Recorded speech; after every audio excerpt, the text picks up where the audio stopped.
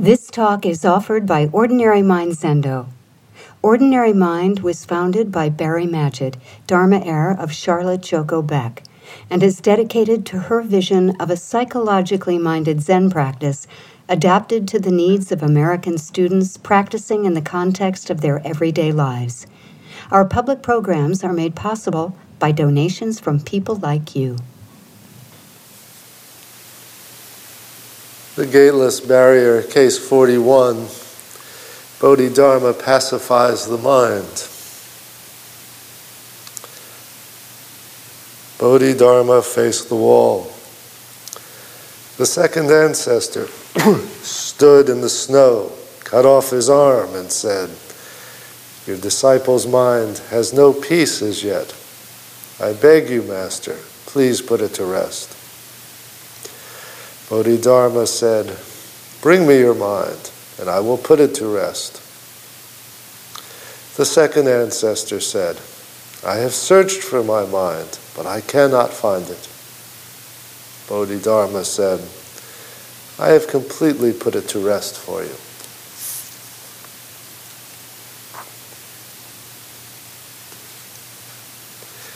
In the commentary of this case,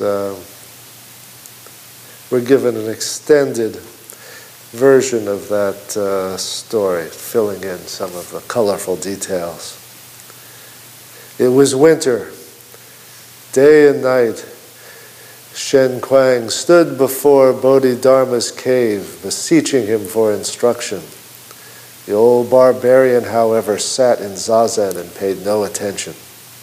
One night there was a snowstorm, but Shen Kuang stood there, unmoving, and the snow reached his knees. Finally, Bodhidharma said, "You've been standing there a long time in the snow. What is it that you want?" Shen Kuang said, "I beseech you, Master, open the gate of the Dharma and save all of us beings." Bodhidharma said, "The incomparable truth of the Buddhas can only be attained by constant striving, practicing what cannot be practiced, bearing the unbearable. How can you, with your small virtue and wisdom, with your easygoing and conceited mind, dare aspire to the true teaching?" With this, it is said, Shen Kuang drew a knife, cut off his hand, and presented it to Bodhidharma, who relented at last, accepted him as a disciple, giving him the name by which he is known today, Huiko, light of wisdom.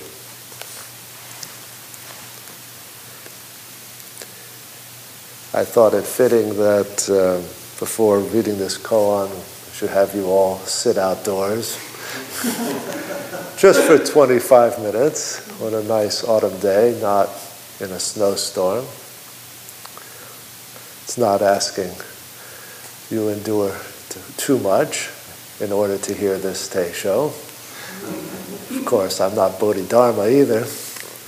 The ancients would probably say, you get what you pay for.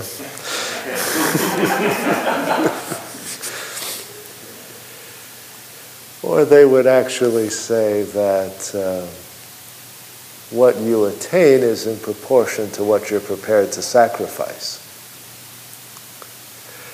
And this story or parable, which is probably not historically the case, nonetheless comes down to us as a model of the sacrifice demanded upon us in this practice. I actually like to think of it as a dream, one that embodies our picture, an extreme picture of what we think is involved in sacrifice and surrender and acceptance by a teacher.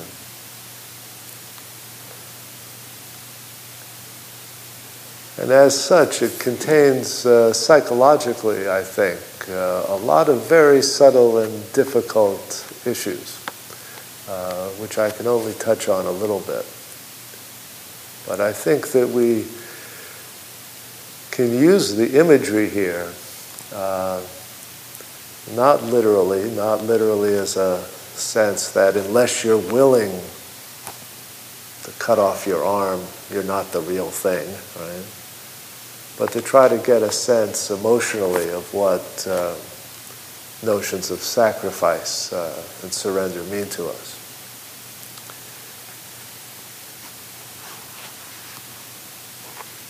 See, in a sense, when we come to sesshin, we're symbolically asked to make a sacrifice. Not to cut off our hand, but to cut off our sense of choice and control. We are willing to give up, and a hand is a good symbol of control, right? Of being able to grasp something and do what we want with it. Well, to come to sesshin, we have to voluntarily give that up. And it can be in very simple ways, like we give up control of when we go to sleep and when we get up, what and when we eat, when we're allowed to speak, how long we're going to sit. We give up control of who we sit next to or in what kind of setting. Now, all those can feel like very minor or very big to us. I mean, for some people, not being able to sleep is like cutting off their hand, I mean, really, just the physical limitations of sesshin, not just what you endure, but that you have to endure it, that somebody's telling you to endure it, right? That it's not just that you're sleepless, but somebody's going to wake you up. Yeah? See, I think at the most very basic level, we have to be willing to make that sacrifice as not just the price of admission, like being led into Bodhidharma's cave, but really being willing to see that as the practice itself, as part of what we're trying to do is get free of the grip of likes and dislikes. And we see when they're interrupted, when we don't have that control, just how strong a grip they have on us.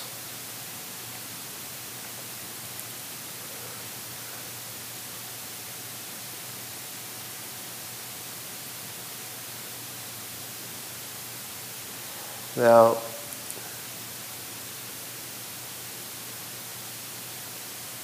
there are a number of levels to this. And the next we might say is,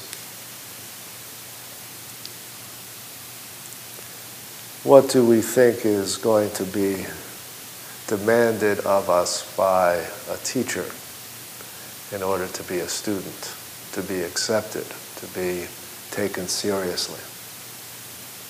What do we have to give up to get that?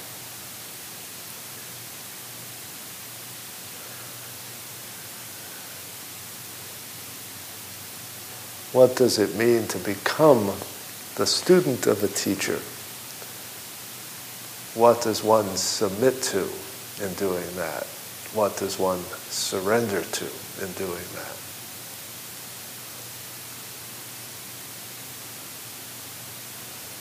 And that is having to pass through a certain gate of trust. Of really being willing to just say yes over and over to whatever is asked. And being asked by someone like me who may not fit your ideal of the perfect enlightened master, but who's the one who's right here in front of you, who you have to come to terms with. This is the opportunity you're given. Are you going to say yes to it, or are you going to say, well, I'm not so sure, right?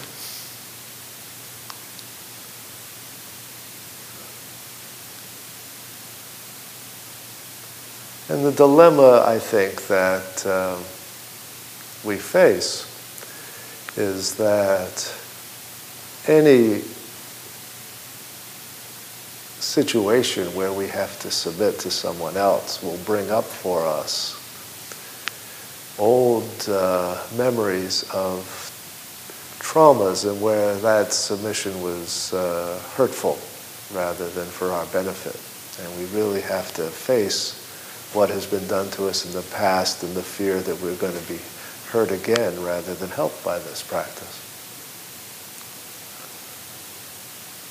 And it's a sad fact that many people have experienced practice in a way that's in fact re-traumatizing. That too often, the student comes and is willing to cut off at hand to be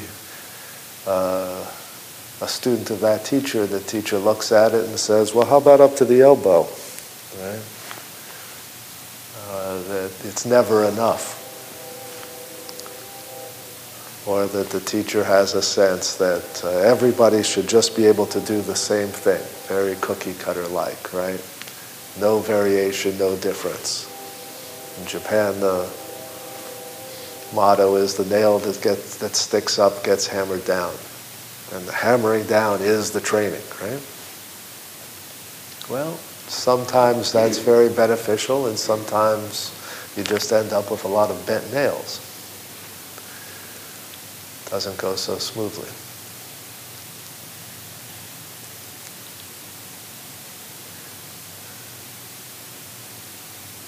So we have to be aware of the amount of trust that's involved in this kind of relationship. And we have to be honest and aware of the danger of being hurt and being disappointed and feeling like something is being done to me instead of for me. And when that happens, we have to be able to, I think, have a relationship with the teacher where we can bring that up and really expose it and have that work through and acknowledged. It's not part of what you got to do with traditional Japanese teachers, but I think it's absolutely necessary in a psychologically minded practice here in America.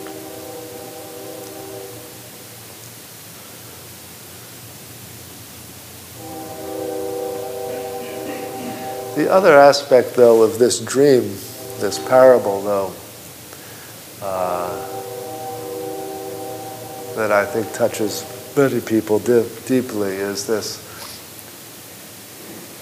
aspect of self-sacrifice or self-mutilation, really, in the name of practice.